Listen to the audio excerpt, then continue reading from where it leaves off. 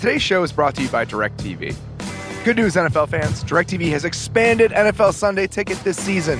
If you live in an area where DirecTV service is not available, you can now get NFL Sunday Ticket without a satellite. To see if you're eligible, go online to nflsundayticket.tv and stream every NFL Sunday Ticket game this season to follow your favorite team no matter where you live.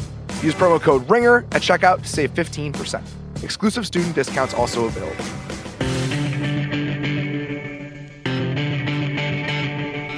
Welcome to the Ringer NFL Show. I'm Robert Mays, joined as always by Kevin Clark. Kevin, how you doing, buddy? I am on the side of a highway in Knoxville, Tennessee. I just drove by the Knoxville Sun Sphere. If you're a Simpsons fan, you know what that means. If you're not, it's a big sun sphere in Knoxville. Thanks for clarifying. Yeah. I am on my way to the Hall of Fame game very soon. I am somewhere south of Cleveland. I don't know exactly what town. I am in a hotel room.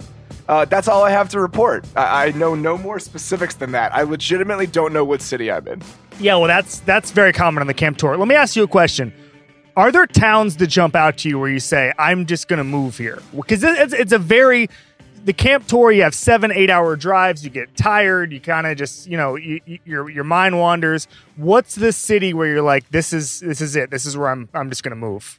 I've always felt that way about Minneapolis. I really like Minneapolis in the summer. It's beautiful. It's, to me, the most underrated food and drink city in America. Yeah. I think that they just have a great scene there, and just the overall sights and scenes there in this time of the year are beautiful. And I had never been to Latrobe before, and I went there yesterday, and I was just blown away by the scenery. I mean, it is gorgeous there. It's a picturesque kind of backdrop. I have a bit of a skewed vision of a lot of these places. You're from Midwest, so you sort of understand this. I've only been to Ohio in the summer months, and I've only been to Michigan in the summer months. So I think these places are some of the nicest places in the world because it's always 75 and breezy, and I've never seen a winter. So I'm all in on like Cleveland and Erie, PA. Latrobe. Yeah, Latrobe was gorgeous. I made this observation on my way from Green Bay to Minnesota, and I have a lot of love for the state of Wisconsin. I think that there are a lot of places where I've enjoyed my time. I think Milwaukee is super underrated. Yeah, but there is a clear shift when you're driving across Wisconsin when you get into what is more or less Minnesota, and it is essentially when you hit Eau Claire on that highway, and it's like, oh, there are trees now. The dairy farms are gone. This is beautiful. And that pretty much means you're in Minnesota or about to be. So that's definitely a clear shift. So Latrobe is where Arnold Palmer is from, but Arnold Palmer is also from Orlando because he lived there and he created a golf tournament there. And so when I first got there, some Latrobe rivalry here between people and... So here's what happened is that I was like, I checked into the hotel and there was a huge mural of Arnold Palmer there. Okay. And I was like, oh, that's nice. I'm from Orlando. That's where he's from. That's where he lives. And this is when Arnold Palmer was still with us. And the woman at the hotel said, no, sir, he lives here. And I said, no, I'm pretty sure he lives in Orlando. And then the woman kind of got mad at me. And then I was like, Arnold Palmer jostling is amazing. And I was kind of like, am I going to get in a fight over this? Like, am I going to get in a huge blow up over where Arnold Palmer lives? And, we just left it. I just left it off to the side there. I didn't want to finish that. And I ended the check-in process. So we're going to do the same thing we did last time. We're going to give a couple tidbits from camps that we've been to. Yep. Unfortunately, because we recorded 2 days ago, we have not been to many camps. So there's not as much to report, especially compared to the last show. But we're still going to do that. I feel like it's a good idea. We're going to hit some news. We're also going to talk about the names that will define the NFL season this year. Just the guys that we think will have a massive impact, whether it's coaches, players, I mean, beyond that. We're going to break down that list, but let's start with a little bit of news. A couple things have happened since we recorded last. Michael Thomas became the richest wide receiver in the history of the NFL. Good for him. This is one of those deals that it happens and somebody asks what your response is, and it's like, sure. Like, I mean, or did we expect any different? Like, Michael Thomas has been one of the, if not the most productive receiver through his first few seasons in the history of the NFL. And when that is the case and your contract comes up, you will likely become the highest paid player in the history of your position. And that is what happened. Yep. I mean, it's hard to separate Michael Thomas's efficiency from Drew Brees, but Sure. from where I'm standing, you don't want to be the team that finds out. Do you know what I'm saying? You don't want to be the team. So his catch rate last year was 85%, which I believe is the best in history or close to it. At one point, he was trending to be the best in history. I don't know how he finished exactly. So he's worth a lot of money, especially for the next 2 years that Drew Brees will probably be around that we know of. And so I just think if you're going to try to go all in, as the Saints are perpetually all in, this is the move you had to make. I understand. Look, eventually they're going to have to start paying a lot of their guys because they hit on a lot of their draft picks. This is what we talk about all the time. This is the Cowboys problem. This was, in the old CBA, the Detroit Lions problem, except they didn't have the money for it. And so I just think that this is the first in a lot of big contracts the Saints have to give out, but I think their hands are tied. They just got to do it. It's the tax you pay for having really good players. Absolutely. And so his base salary next year is $11 million, which I'm sure by next July that will be converted to about $2 million in base salary, and they will move the rest into a signing bonus and start kicking the can down the road again. The Saints, the Saints are just going to start signing everybody the Bobby Bonilla contract, where they're just they're just paying these guys like 2060. We're going to have like Michael Thomas and Alvin Kamara Day every time they get $1 million when we're all like 75 years old.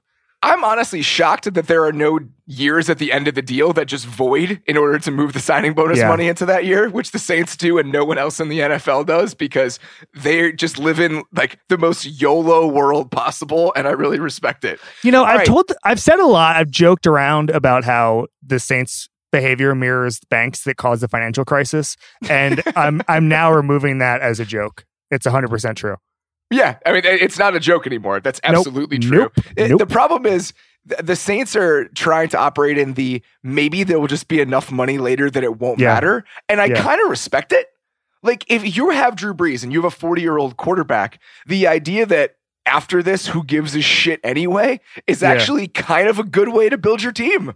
It's like when you factor in your like blackjack winnings when you're in Vegas. Yes. Do you know what I'm saying? Like when you're there and you're like, oh, I'm gonna get this dinner. We saved so much money in 2007. We might as well just burn it all now. I'm gonna get this dinner and it's gonna be fine because I'm gonna go on a heater later. And then the heater never comes. Anyway, the Saints might win the Super Bowl next year.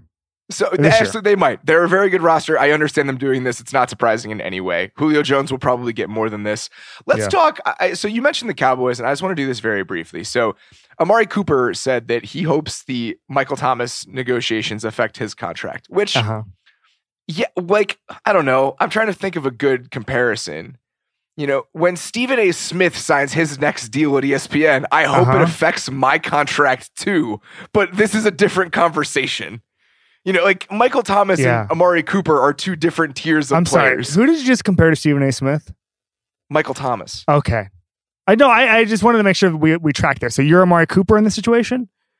Yeah, I'm saying that we're in the same business, but I don't necessarily think his contract negotiation should impact mine. I think I'm kind of suspended from Amari Cooper takes. That's probably fair. I think Amari Cooper is a good player. But I don't think Amari Cooper should be looking at Michael Thomas's contract and being like, yep, that's it.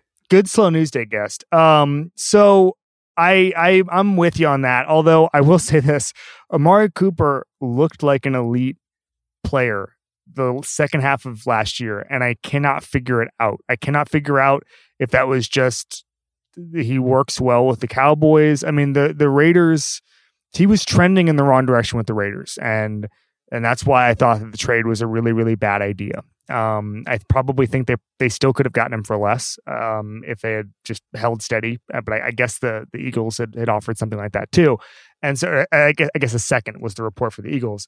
But I think that he should not get Michael Thomas money, but he shouldn't get, John Brown money.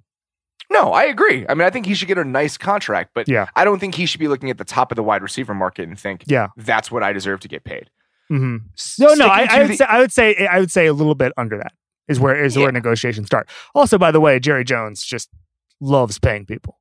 Sure, but let's address that very quickly because I want to talk about what Stephen Jones said yesterday. Mm-hmm. He said that he does not think the Cowboys should be in the business of being market setters at any position. That's correct. And I understand him saying that because if I'm looking at the Cowboys right now, I agree with him. And I feel like some people kind of bristled at that comment as it related to Ezekiel Elliott. If Ezekiel Elliott's people are coming to the Cowboys and saying, we want to reset the running back market, which is above $14 million a year that Todd Gurley got, under no circumstances should the Cowboys do that. Am I crazy here? No. Like, I feel like he's completely in the right with that stance, because I don't think if the two options are, we must sign Ezekiel Elliott to the Todd Gurley contract, or we must let Ezekiel Elliott walk, you let him walk 100 times out of 100. And is that off base? I agree. No, it's not off base. I think we're getting into a really interesting conversation about Zeke Elliott, which is how much the draft capital is affecting the decision. It's immensely impactful. Right. And so I am really interested in the psychology of all of this, and how the fact they used him with the top 5 pick is shading everything that they're doing right now. Again, DeMarco Murray was a 3rd-round pick. The entire conversation changes. DeMarco Murray led the league in rushing. Now, I don't think he had as much talent as Ezekiel Elliott at all, but they kind of said, no, he didn't. And so but they ran him into the ground and said, bye. And so I think it's really interesting to me. What I'm fascinated with is, there was always this, especially in 2016, this weird meme that went around that was like, well, they should have drafted Jalen Ramsey, which they should have done, and then taken Jordan Howard in the 2nd round or whatever. Not 6th round. The 4th round, whatever it was, or taken any running back in the 2nd round. My curiosity is, how well has that pick aged in general if this is the end of Zeke Elliott? If he plays one more year with the Cowboys and then that's it. But we always knew this was 5 years. Excuse me. If he right. No. I said that at the time. But if he only plays 5 years with the Cowboys, how do you view that pick? It's a failure. And we knew that at the time. This is not a revisionist history thing. If you go back and look at all the conversations we had, even in 2016, as he was having that season, I was saying the first pod we ever did was us kind of saying they should have taken Jalen Ramsey. It was the day after the draft. It was in a hotel room in Chicago. And, that's right. And we both said they should not have taken Zeke Elliott unless they were maximizing for the short term, which at that point was Tony Romo. This entire conversation to me is so skewed because as it relates to Melvin Gordon, even, Josina Anderson reported today that his agent has asked for a trade. Right now, there's an impasse because they've offered him reportedly $10 million a year on his extension. And we don't know the guarantees and everything else, and that's a huge thing. But if it's $10 million a year, that's coming in below Todd Gurley, Le'Veon Bell, and David Johnson, and above Devontae Freeman. That is more than fair. I wouldn't pay Melvin Gordon $10 million a year. So the fact that he's demanding a trade when that's the offer on the table, reportedly, I don't know. This is a tough spot for these teams to be in. We've had this discussion before, but as the actual financial numbers start coming out, and as Stephen Jones says stuff like, we don't want to reset the market, and we actually know what the ballpark is with this, I completely understand where these teams sit. Yeah. I think we're just going to keep getting in these running back value arguments for the rest of our lives. I know that's probably true. I'm sorry that I brought it up again, but Stephen Jones and everyone in the Cowboys organization has said something in the last couple of days, and he's a big name, and I think it's something to address. I agree. All right, one more bit of personnel news. The New York Jets have coaxed Ryan Khalil out of retirement. What's going on there? He's a bigger name than he is a player at this point. He was definitely on the downside. Shades of like Jeff Saturday in Green Bay. Yeah, I mean, injuries have taken a massive toll on him, but I also think that position, Brandon Thorne was pointing this out on Twitter, and I completely agree with him. That position is as much about stabilization as it is about physical talent. If you have somebody that can help you with calls, if you have somebody that can really be a calming influence on the rest of your offensive line, I think that matters. I think this is good for them. This is one of those deals. I mean, he's making $8 million this year. That was the first report for 1 year. I'm sure it's incentive laden. It's a huge overpay for his actual skill set right now. But the Jets have a ton of salary cap space, and who the hell cares? I mean, if you think it's going to help your offense and help your second year quarterback, then I understand doing it. So it matters. This is definitely, if you look at their roster, if you look at the offense especially, maybe the biggest remaining hole. We'll see what happens for them at right tackle, but it's a spot they probably needed to address. They addressed it with a smart veteran player, and I think they're better off for it, even if the value isn't necessarily there. Are the Jets going to be any good? So I wrote about that today for the ringer.com on Thursday. Teed it up for you. I just think that they believe they're going to be good, and when you have that sort of off that's a rarity. That's a rarity this time of year. But I mean, when you spend the most money of any team, it's the expectations that come with that are real, and whether or not they're deserved, I think, is the biggest question. I think they could be decent because I'm a big Darnold believer. I just think he's going to be a really good quarterback, and I like the skill set of the players they have catching the football, and that's a big thing to me. I just think that the pieces fit well together. We talk about complementary receivers and how they all play off each other. And I think with Crowder in the slot, Robbie Anderson being a field stretcher, Enunwa being that kind of physical presence on the other side, Herndon being able to just really be a mismatch guy against linebackers, which I think he is, and Bell as arguably the best pass catching running back in the entire league, that's nice to me. And there are questions all over the roster. They have holes. I mean, they're not perfect, but I do think that they're much better than they were a year ago. I think that they can go 9-7. I think that they could be a dark horse wild card contender, but I think a lot of things would have to go right. Yeah, I sure wish they had Joe Douglas pick the players. I mean, that's the problem, is that this is such a weird kind of, slapped together organization where the player, there's no coherent plan, and that's always a problem to me. But I do think that they're better than they were 6 months ago. And is their ceiling defined because of how much money they spent? Yes. But the players on the roster are better than they were at the end of last season. There's no denying that. Sure. Yeah. I mean, you've been there. I have not been there, but I agree. They've got enough talent where I actually wouldn't be surprised with anything kind of in the 6 to 10 win range. Yeah, that's pretty much where I would put them. I think that they have enough holes to kind of be on the low side of that. But if Darnold is really good, I think that they can be in double-digit wins and push to get a wild card spot. Yeah. I think that's their ceiling with this team, and I think that they've really hampered themselves in terms of resources for the long term. So there's no clear path to them getting much better than that with this current roster construction or over the next 3 or 4 years. Yep. But I think right now they can absolutely hit that spot. All right, let's get to our training camp tidbits. Again, not many of them. I've only been to 2 separate teams. I got there near the tail end of Steelers practice because I went straight from Cleveland. I just had to talk to a couple guys after practice ended. So I really only have some takeaways from Cleveland. Why don't you start, though? Let's stay in that division. Why don't you tell me what really jumped out to you at Ravens camp? Well, Earl Thomas, what do we call it? Is it a pick six if we're not really hitting? Sure, it can be a pick six. I mean, really, like 80% of it is just the desire to run to the end zone once you get the interception. But let's not harp on that. Earl Thomas looks really good. That's the bottom line with that story. Is Earl Thomas, if he stays healthy, is probably a signing we're not talking nearly enough about. Did they overpay?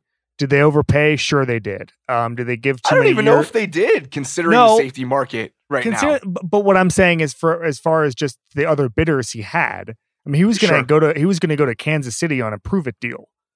If he hadn't, and that's a whole different what if. I mean, good Lord. Yeah, what a weird sliding door moment that is. But I think that in general, he's a signing that we're not talking enough about. I think that they lose Mosley, they lose a couple of those guys. The team got really young, and Thomas helps. There's a couple of veterans in that secondary, whether that's Brandon Carr, whether that's Tony Jefferson. But I was looking around yesterday at their depth chart. It's a pretty young team, and Earl Thomas is a huge name there. They're all in Lamar Jackson. Lamar looked pretty good. Terez Paylor at Yahoo had a really good piece today on just how all in they are. And I think that he's crushing it this camp. I just want to throw that out there. He's doing really good work. I've always loved Terez's stuff, but I think he's done a really good job. I thought you were talking about Lamar first. I was like, oh yeah. I mean, they both are. They both are. Terez and Lamar doing great work.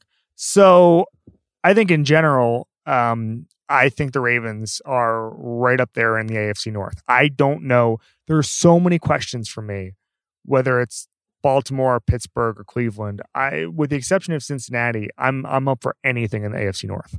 Yeah, John Harbaugh came out today and said that they really want to revolutionize offense. I don't know whether he said that yesterday or today, but he said it a couple of times, and assistant said that to me as well. Like basically, like we keep, I had an assistant tell me, I'll write it at some point, that basically they want to reverse the running game trend, and they want in 2 years people to be writing that the Ravens changed the way we look at running backs and just the running game in general.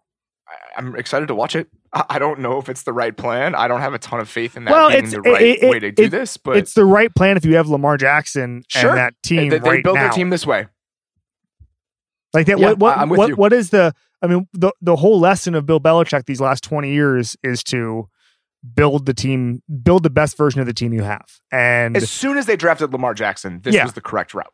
Absolutely. Period. I mean, if you're going to go, if you have a completely different plan that's just in a laboratory, would it be different from my perspective? Yes. But they've built the best team around Lamar Jackson they can probably have built at this point in the curve. I totally agree. All right. Let's talk about my trip to the Browns a little bit. I have a couple things I want to report. First of all, I mentioned this in the Ringer Slack today. It was just a very funny moment. I was standing there on the sideline watching 11 on 11, Baker rolled out and like whipped a ball to the pylon that David Njoku dropped, and he ran right past us, and it hit a cameraman. So I was looking to see if the cameraman was okay. And then as Baker ran past me, he snatched my water bottle out of my hand, and then as he was running, just flipped it behind him without looking, and it just landed right in my palm. I was like, well, this guy, I don't know. There's something about this guy. That's his essential demeanor all the time. And that jumps out when you're there, is that he just really owns those practices. He has a presence. There was some reports yesterday about him kind of getting in his receivers' ears. He's doing that a lot. And I think that they respect it and understand it. I talked to a couple of his teammates yesterday, just kind of about the way that he's kind of controlled everything about the climate there. And it's been noticeable. And I think that it's a good thing for them. Also, just in regard to him, every time I'm there, I don't want to overstate it, and this may seem like recency bias, but watching him throw a football is just different than most people. There are a couple of guys, Mahomes, Rodgers, when you see them do it, it's like, wow, like that's just a different thing. But Baker, it's just this combination of how the ball explodes off his hand and how beautifully he places it. Drew Brees is unbelievably accurate, but he doesn't have that like explosive arm strength that Baker seems to have. And watching it up close and just how pinpoint some of the throws are, it's really impressive. So those are two things that jumped out. And the other thing, I had a really long conversation with Todd Monken today, and he just said a lot of fascinating stuff. I'm going to write about it a little bit later, but he said to me that when he was trying to decide whether or not to take the Browns job, whether or not he was going to call plays was way down his priority list for what gig he wanted. Mm-hmm. Mm-hmm. Just based on the fact that he's had so many jobs in different levels and in different capacities. And he's pretty much told me, he's like, when you're the wide receivers coach and you're scoring 35 points a game, it's fun as hell. When you're the head coach calling plays and you're scoring 10, I don't care to be that guy because it's not enjoyable. So he more or less was like, I want to go work for the Browns because I think it'll be a good time. And I respect that because I feel like that's kind of everyone's feeling about this team. So I came away from my couple days here, and I'm probably going to go back tomorrow because I'm going to be in Canton anyway, just more confident than I was even going in. I loved what I saw from them on pretty much every single level and every single capacity. I lost my internet connection as soon as you started that story. It went away for a long time, and I got it right back as you finished that story, and you never noticed. And I'm on texting with Craig right now, producer Craig, and he wanted to see if I could pull it off. Just get back on before you finished your story, and I did. You did, and the audio quality is different. Did you hear about my Baker Mayfield water bottle story? I told you. Yeah, I heard it in Slack earlier. The audio quality is different because my internet connection's gone, so I had to call him by phone. Do you have any response to the water bottle thing, or no? No, Baker Mayfield walks around with a lot of swag. Yes, he does. Hey, I heard a funny story. My guys from German TV. They were in Minnesota this week. Last week. Those are my dudes. So did you see them playing rock, paper, scissors with Stephon Diggs? No, I did not see that. I was interviewing people. I might have been talking to one of the coordinators at that point. They told me a story that I'm now all in on Stephon Diggs. So their whole thing is at the end of the interview, with an NFL star, they play rock, paper, scissors with them. And he told me that at the end of the interview, before Stephon Diggs is going to do rock, paper, scissors, he yells, "I use paper." And then it totally psyched out everybody, and Stephon Diggs wins every time. And he does use paper. That's incredible. He just calls his shot, and then they overthink it, and you kind of panic, and then he just wins using paper. I mean, that's some like next level shit. I love that. Well, you can only use it once, like Belichick, right? You can only use that on a person once. Sure, but you're gonna win when you do it. Yeah. Wow. Okay, it's really like it's a nuclear option, but it works. So I want to talk about the Panthers. I was there today. I'm gonna write it out. Sat down with Greg Olson, had an amazing time with him. Greg Olson is not a secret to television executives, but television executives, if you're listening to this, pay the man his money. He is as smart a player as there is breaking down the game in the NFL. I mean, there's a handful of guys who, when you talk football with them, you just understand, you can see them in a broadcast booth. And there's a lot of guys like this. I mean, I would say that, one of my favorite interviews of the past couple of camp tours, Mike Daniels, now having just departed Green Bay, somebody like that who can just talk about the game in a different way. Greg Olson is on that list for me. And we sat down and I asked him, we talked about a bunch of different stuff, non-football, football, whatever. And one of the things that we talked about was just the fact that this entire season depends on health. And I talked to a lot of the beat writers when I was watching practice, and they were like, it's kind of quiet, not a lot going on here. I'm thinking, I think the Panthers have a different perspective than most teams because pretty much everything is whether or not they're healthy. Like Cam, Greg Olson, all of these guys, they added a bunch of pieces, Gerald McCoy. I mean, their defense has to come together in a certain way, but it could definitely do that. But as long as Cam is healthy and as long as a couple other guys are healthy like that, they're going to have a good season. They're going to win double-digit games. And so I'm intrigued to see, and that's the segue into our next segment.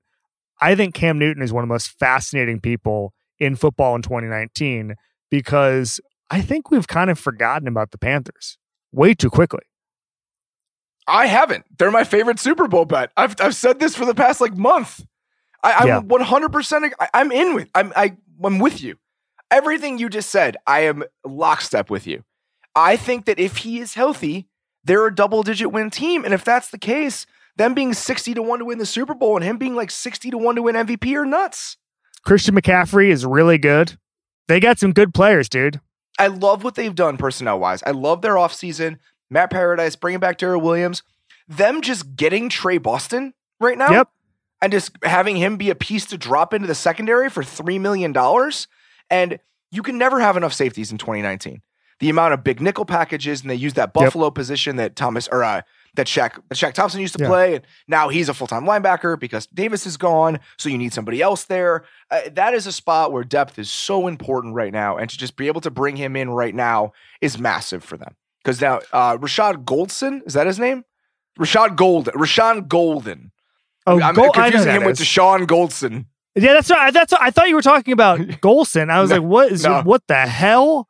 Rashawn Golden, but it's Gaulden. That was tough. I'm sorry. I got confused with the names, but he was going to be their starting free safety. Now Boston most likely will be, and that depth is really important. I just think that they crushed everything they did this offseason. I agree. It's one of the kind of funny things to me was Thomas Davis apparently was a huge trash talker in practice, and he brought a lot of energy because of that. And I think that those guys are valuable, and they haven't had anybody like that. And Cam Newton actually kind of jokingly complained about it today, just like, no one's talking to me. And so one of the things from what I understand is that Trey Boston fills that role quite well from what I know. And so isn't that funny? Just like those little tiny things that actually matter to a team. And I'm sure that when they were signing him, or when they signed, at least on Cam's mind, when that happened, he's like, oh, good. Somebody's going to be that for me. Those tiny little roles, I feel are so underrated. It's also one of those things where if you explained that, if that was just on football Twitter or whatever, people would just get really upset. If Marty Hurney came out tomorrow and was like, yep, I signed Trey Boston for this much money for a couple $1 million because he yells at Cam Newton. That's not the whole reason you sign him, but if you explained that to the outside world, you'd sound crazy, but it actually, yes, within the locker room, it's oh, of course we would do that. Yes. Even like yesterday, at Browns camp, they did a athletic trainer race at the end of practice where like they were betting on them like racehorses, and Baker's guy lost, and he's like he literally slung his helmet across the field. He was so mad. And just like little stuff like that matters, man. Like these things are long. These are long practices. It's hot as hell. Tiny little things to kind of just have a little bit of fun. That shit is so important. Yeah. I mean, it also comes back to just the competitive aspect of it. I mean, that's like the whole Pete Carroll thing. One of the most fascinating things I've ever heard about with regards to that is Drew Brees, who will challenge. He wrote this when I was at the Wall Street Journal, and I talked to a lot of guys around him. But basically, he challenges guys to these crazy competitions, like whether it's trick shot competitions or kind of even off the field paddleboard races or whatever. And all he does is challenge his backup quarterbacks. And I remember asking a couple of his backups, Ryan Griffin at the time, Doug Flutie, that kind of thing. I was like, why does he do that? And they said, because you cannot push Drew Brees on the football field. And the way he's going to get those competitive juices going against you is to find something that you can compete with him against. And that's where he gets his edge, is just, okay, I'm not going to... Who is he? Oh, I guess it's Teddy right now. Teddy Bridgewater is not as good as Drew Brees. We love Teddy Bridgewater. But maybe if they're playing a different game or different... Even if it's Xbox, whatever it is, ping pong, right? Even if you can do that, even if you have a competitive ping pong game against Drew Brees, he will get pissed off and then feel like he's got a competition, you know? And so guys look for that, and we don't think about that enough. All right, let's keep going with our list here. The first guy on my list, it may be a little bit weird, but to me, it's Al Riveron, because I just think this pass interference rule is going to be a huge story. He's the head Aaron of officiating. Rodgers brought it up to me unprompted. Yeah. I just think that it's going to be a really big storyline early in the season. And I think there are going to be a lot of eyeballs on the officiating world in the NFL. And I think that he's the mouthpiece for that. And I think that a lot of people are going to be looking at what happens with it. I think that it's going to be like the helmet rule. I think there's going to be like 5 things in the preseason that are just outrageous.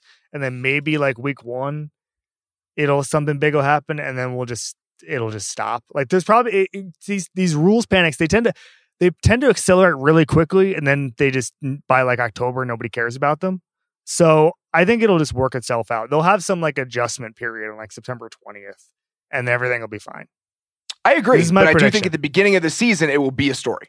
Oh, someone's going to lose the game over. Absolutely. Yeah. All right. What's your next one? Steve Spagnuolo. I mean, it's something that was on my list. It's something we've talked about a lot, but you know, it was funny to me. The other day I was writing about the Chiefs, and I said, you know, they really did. Have you seen the numbers for Patrick Mahomes in losses? I mean, he crushed it in every game last year, basically. And if that defense gets solved, again, AFC's over. If that defense is I'm not saying they're going to be top 10, but if that defense was legitimately good with all their additions, the AFC is over. I know we talked about this last week, but it bears repeating. The switch from a 3-4 to the 4-3 is important. I have my doubts about Steve Spagnuolo just from his history, recent history. Obviously, has an incredible pedigree, you know, going back a long time, but I just haven't seen a lot maybe the last few years. So if he can be the defensive coordinator the Chiefs need him to be, the AFC is over. If they can't, that's when the Patriots come in. That's when the Colts come in. That's when, you know, one of those AFC North teams comes in. And so that's the fascinating thing for me. Is can the Chiefs be a complete team? And the question within that is, can Steve Spagnuolo be a great defensive coordinator? How good does that defense need to be? Like, let's talk about DVOA finish. Where do they need to finish for them to be clearly the best team in the NFL? Like, by far the best team in the league, where would they need to finish? Like 12th? That's exactly the number I had in my head. Look at that. Yeah, I'm with you. I think that's the level they need to be, just above average, because the offense, for all the regression talk, everything else, when we're talking about regression, we're talking about 50 touchdowns to 38 touchdowns. 48. Yeah, I was gonna say. I was gonna say 48. Yeah, the regression. It's not regressing from good to bad. Let's say that, okay? That's regressing from historic to merely great. And also, he might not regress. Who cares? Like, I mean, I'm just saying that maybe it's obviously statistically that seems to be the model, but who the hell knows? Patrick Mahomes is really good. But statistically, the model is touchdown percentage regression. they don't necessarily have to get that much worse on offense. We're just talking about like more Damian Williams touchdown runs. Right. Yeah, I don't think they'll score as many points, but I think they absolutely could still be the best offense in the league. Hey, you know who's going to win the Super Bowl? The Patriots. The New England Patriots. Tough scene. So similar to the Spagnuolo thing for you, a guy on my list is Matt Eberflus. And I just think that if you look at the Colts offseason, they really, outside of Justin Houston, didn't spend a lot of money on their defense that wasn't on players previously on their roster. You know, they really had a lot of faith in some of these guys, you know, your Pierre Desires, and beyond, you know, rewarding some of these guys financially, they didn't replace many of them. So I think that, you know, I was having a conversation at Colts camp with somebody who would know a couple days ago, and we were just talking about Mike Daniels and whether they'd been interested, and the answer was yes. But they look at a guy like Danico Autry and they're like, Danico Autry can play. Like, we don't need to bolster that position with somebody expensive because we believe in the players that we have. So they're really banking on guys like Clayton Gathers, who they retained, Pierre Desir, who they retained, Kenny Moore, who was an excellent player last year. Just one of those guys that this is how you go from not being very good to being very good quickly, is dudes like Kenny Moore, who you got on waivers becoming stars. And they're really banking on that collection of talent. And I think that kind of connected to that, they're banking on what Matt Eberflus did as a coordinator last season. I think he's excellent. I am biased because he was a coach of my Missouri Tigers when I was there, and I thought he was great in that role. And I just feel like the game plan he had against Houston really shows that they're flexible, they're game plan oriented, they're able to kind of switch things up on the fly. I have a lot of faith in them, but they clearly have a lot of faith in him as well, and we're going to see if it's warranted. Yeah, I mean, I think that, again, the Colts, I'm still workshopping my Super Bowl pick, but I'm still thinking the Colts have a real good chance. I mean, there's a real clear, who's your kind of Mount Rushmore of AFC contenders right now? It's the Colts, it's the Patriots, it's the Chiefs, it's the Chargers, and that's probably the list. Yeah, I would agree with that. Where would you put within that realm? The Browns are in a tier just below that, if not in it. How did you know I was going to ask that? I mean, because that's the clear team that There's I would have left out. There's a lot of ESP here going on here. This is quite a connection we've got going on today. Maybe it's the new phone line that I got that we've just connected into each other's brains. Yeah, I think the Browns are probably a year away, right? Yeah, that may be true. I don't know. They're really I don't know. talented. I mean, it's one of those things where, like, you know, I've done pods with other people, and there's a lot of really smart people who are like, they have among the most complete rosters in the NFL, and at some point, they really do. That becomes a real thing. Yeah. One more kind of down the list, but probably on the list guy I throw out there, name I throw out there, is Greg Robinson. I think Greg Robinson will kind of come to define the season in a certain way, because if you're looking at that Browns roster, that is the one area where you would have concerns, is what's going to happen on that offensive line. Can Austin Corbett come in and start? Can Greg Robinson be a functional left tackle? By the way, Austin Corbett was my original, when I pitched this idea to you, I mentioned Austin Corbett as one of the most important people, not because he's, you know, Tom Brady here, but because if he's good, that answers a lot of questions. Yeah, and I think that line is a huge question for them. And kind of in that same vein, if we're kind of sticking on this conversation, another guy I had on my list when you kind of raised your eyebrow at the Chargers, Pat Meyer, the Chargers offensive line coach, is going to be a huge factor in what happens in the AFC, because the report that came out today about Russell Okung possibly missing the first 6 weeks of the season, that's a huge deal, because this offensive line is far away with him in the lineup. So now you're bringing in third round rookie Trey Pipkins to be your left tackle.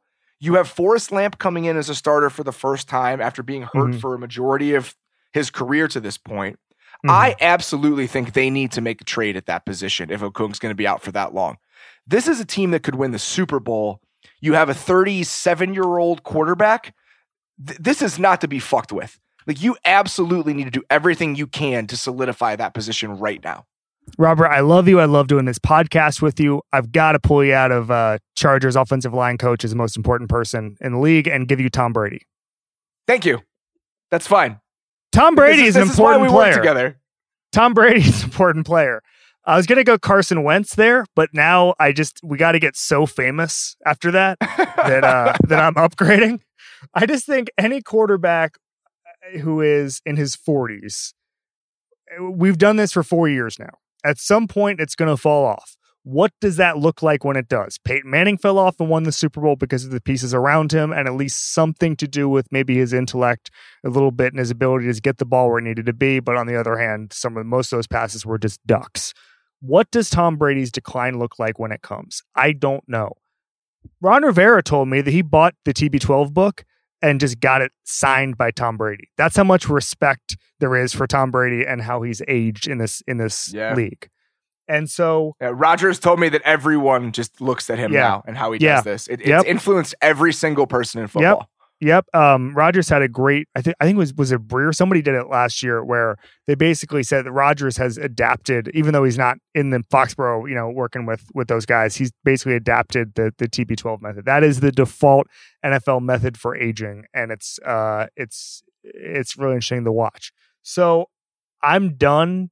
I've never really shorted Tom Brady, but I'm done shorting Tom Brady if I was ever not done. And so I just think that his ability to reinvent an offense, it's him and Belichick and Josh McDaniels too. I think they're probably going to go a little heavier this year. We don't know. I saw a report today, N'Keal Harry dropped 4 passes in practice today. I saw that too. There's no Josh Gordon right now. No update from a league spokesperson on his potential suspension being lifted or whatever.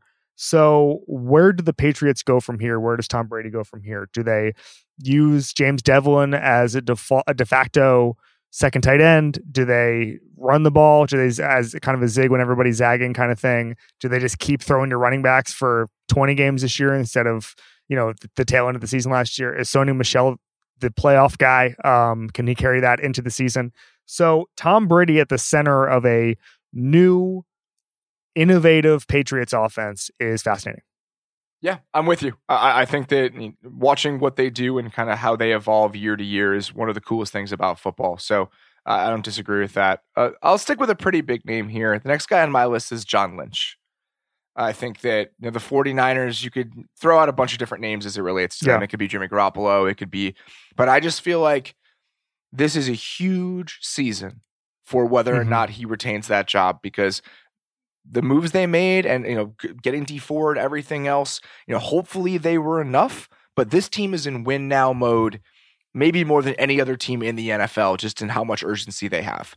So we'll see. We'll see if the moves worked. And if they didn't, I'm not sure how the heads roll there or what ends up happening.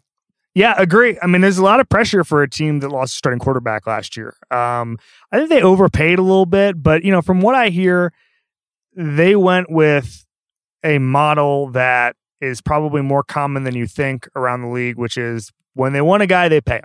And that's sort of where you see some of the free agency decisions. And what I'll say is we spend so much time talking about the Eagles and the Patriots and these ruthless salary cap managers. And there's a lot of that around the league, but most teams are just like, well, we'll worry about the salary cap later. I'm not saying the Niners are doing that. I'm saying that they're a more traditional team than maybe I thought as far as some of the free agency overpays that I saw. Yeah. All right. Who's your next one? Oh, last one. Carson Wentz. I was actually I flipped the two. If he stays healthy, if he stays healthy and is the quarterback we think he is, that's probably your NFC champion. You're surrounded by good line, Zach Ertz, Alshon Jeffrey, Deshaun Jackson, who still got it. Nate Sudfeld, I'm willing to bet is not Nick Foles. I think they like Nate Sudfeld. There's a reason they let Nick Foles walk and didn't try to get anything for him, didn't franchise him, all that. That defense is stacked. That Malik Jackson move is the type of move you win a Super Bowl with. Vinny Curry is back for cheap. They got a lot of pieces there, and it comes down to whether or not Carson Wentz can play 16 games plus the playoffs. Yeah, I think that he could win the MVP if he stays healthy. We've talked about how he almost did it. Loaded he almost that did roster is. Yeah.